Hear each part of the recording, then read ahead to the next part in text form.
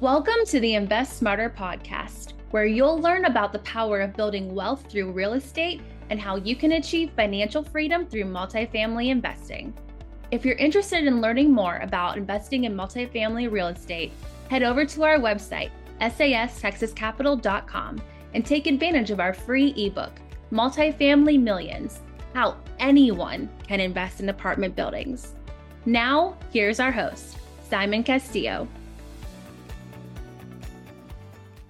Hey, what's up, everyone? Happy Friday. Welcome back to another Friday Look Back episode of the Invest Smarter podcast. I'm your host, Simon Castillo, and this is my opportunity to provide you with my best insights and advice into the world of real estate investing, business, and entrepreneurship. So, as always, I'd like to start off, first of all, by reminding everyone that we do have open investment opportunities. Right now, we have both long-term and short-term opportunities available. And if you'd like to know more about these kinds of investment opportunities, the best way is to go to our website, sastexascapital.com.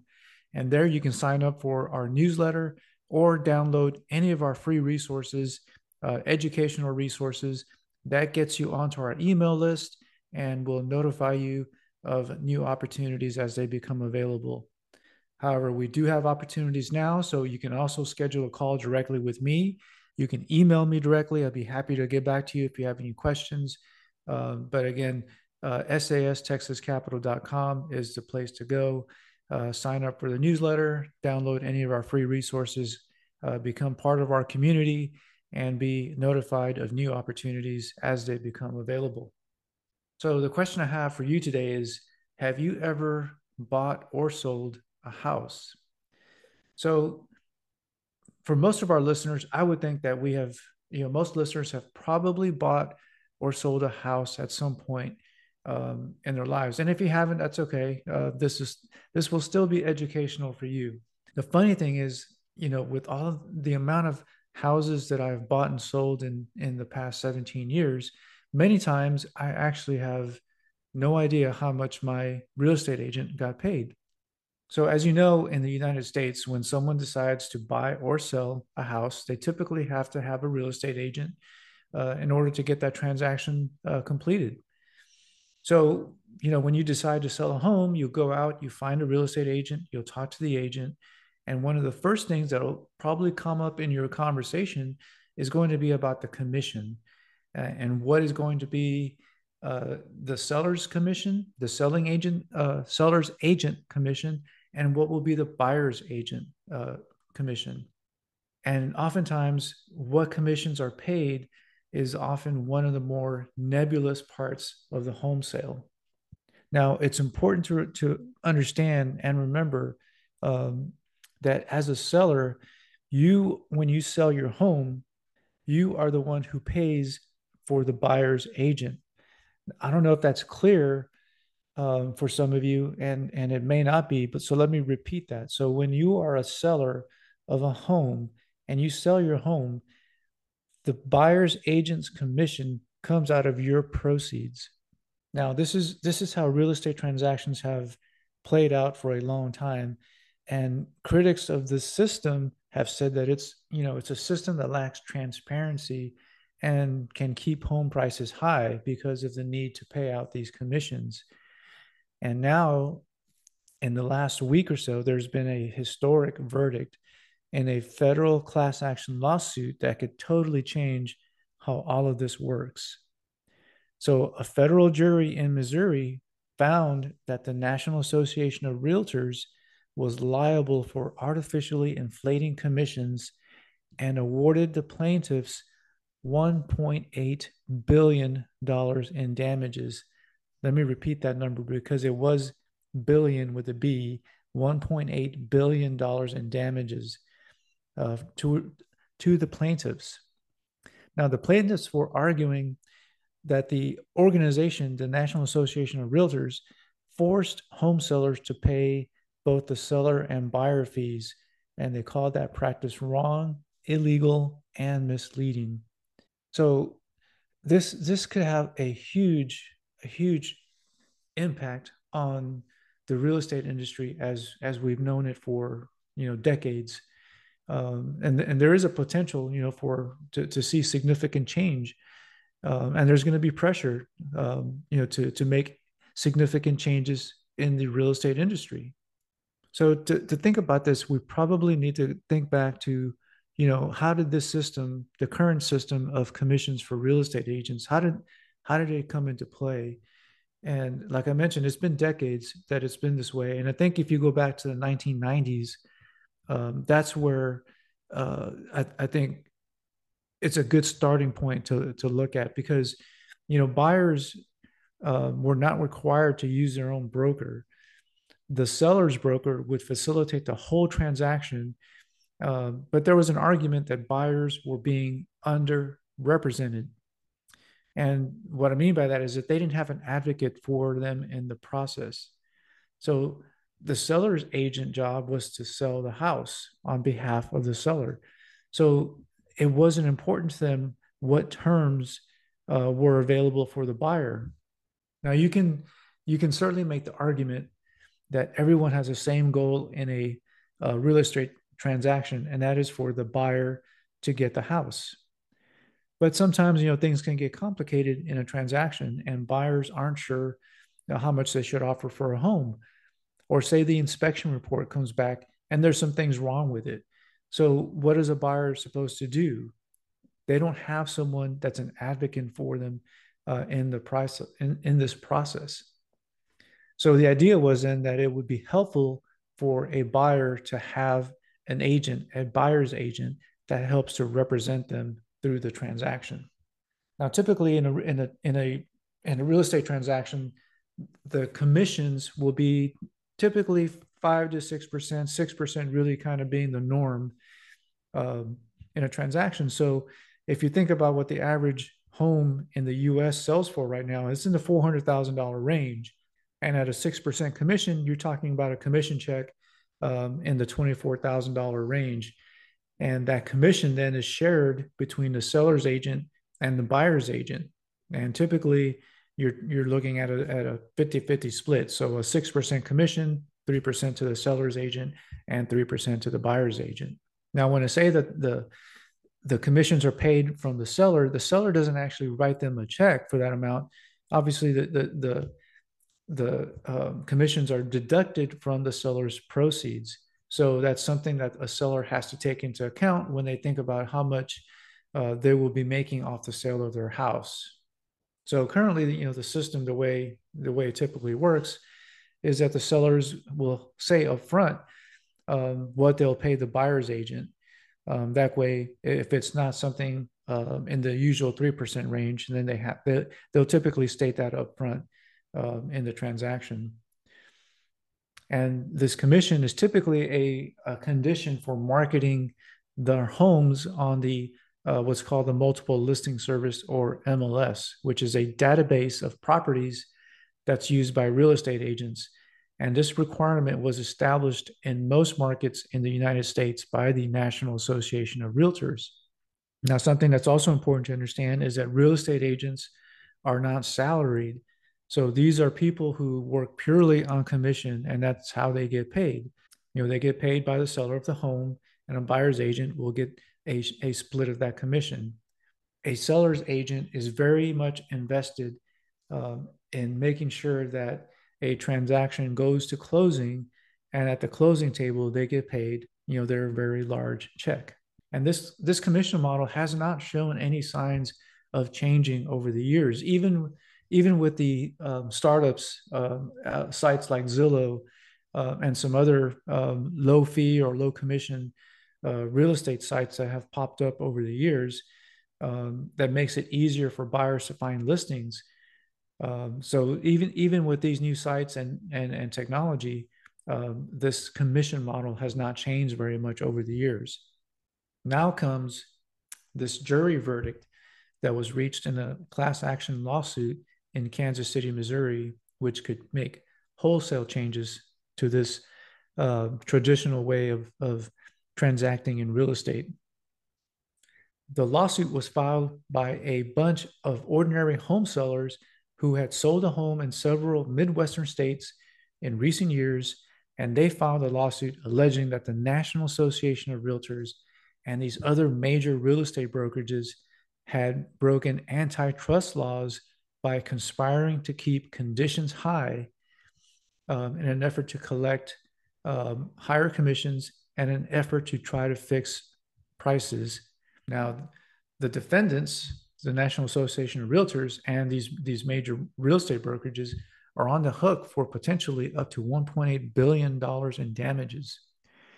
Not only that, but there's another larger class action suit that could go to trial in Illinois next year.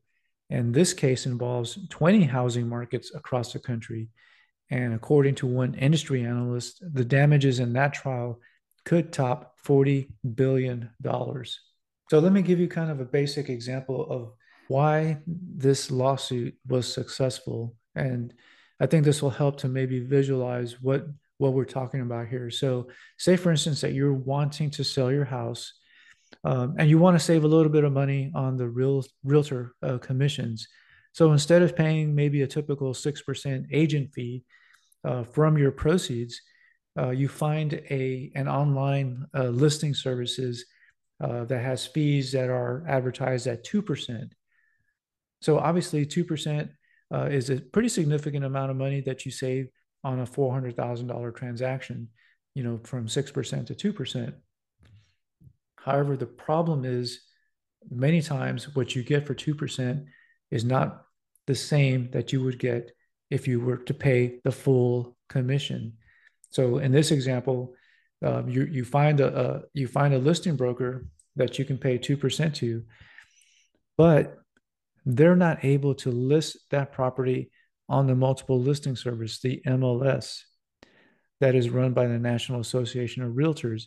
The reason that they can't list that property on the MLS is because they can't offer to pay a buyer's agent their commission because of the low fee that you're paying for the seller's representation here. So what ends up happening here is people who have buyer's agents and are out looking for houses won't ever see this house because it's not listed on the MLS. And if by some chance they did find this house and called and were told that they're not going to be offered a buyer's commission, then again they would likely not even show this potential house to their clients. So what ends up happening is the seller, by taking a discount on paying a seller's agent commission, by taking a discount, they may end up having to take a bigger discount on the price of their home because it's not being marketed to the full extent that it could be otherwise in the MLS system. So I know this is kind of a really basic and simple example, but I think what it shows you, though, is the kind of close-knit business that real estate transactions have become, and that agents will steer their clients away from homes where they're not getting paid as much, and that in turn essentially penalizes sellers who want to try a new option, and that option could be a lower commission option and a way for them to save some money on commissions and thereby increase the amount of proceeds that they get from the sale of their house. Now, if the case in Illinois goes the same way that the Kansas City one did, it could shake up the way commissions work even more in the real estate industry. It's estimated right now that Americans pay about $100 billion in real estate commissions every year. And one analyst predicts that if this Illinois case goes to trial and the same outcome as what we saw in Kansas City, the system could cut that figure by 30%. And it could also push more than half of the real estate agents in the US out of the industry. That's the impact of what those changes could look like. So what are the kinds of changes that we're talking about? So there's a lot of different scenarios, and really we would just be speculating. But I think maybe one thing you could see is a scenario where they just make it optional for the seller to offer the buyer's agent a commission. So you don't have to do this in this scenario. You could choose to do this as a way to market your home, but it's no longer going to be required. in order for you to put your home on the multiple listing service. I think this would be a pretty modest step um, in the right direction, because again, it's something that would be at the option of the seller. And I think in most cases, if you want to truly market your home, I think it would be reasonable to negotiate with the buyer's agent an appropriate fee or commission. On the other extreme, we could see a change where a seller cannot cover the buyer's agent commission, and everyone must pay their own agent. So the seller pays their agent, and a buyer pays their agent. I think this would be a little more extreme. I don't know that this would. I don't know exactly how this would work out, but the argument against it would be that you also have a world where buyers are having to figure out a way to come up with money to pay an agent out of their own pocket. So if buyers have to pay their own agents, would that actually lower the price of a house? And I think that's a good question, and we don't know the answer, right? Until these changes start to play out, we don't really know. So right now, again, using our example of a $400,000 house and a 6% commission, a seller is paying somewhere in the range of about $24,000 in commissions from the proceeds of their house. So if they paid somewhat less in commissions, maybe they could take a little bit off the price of the home. Maybe they have a little extra wiggle room in terms of negotiation. And there's also the possibility that home prices have proven to be pretty sticky, and they're not really moving, too much. So how much, would sellers be willing to give back in terms of savings back to buyers versus pocketing it themselves? I think that's all, I think we have to just wait and see how this all plays out, for sellers and for buyers. So I think if you're like a free market economist, the argument is everything should be open, transparent, and negotiable.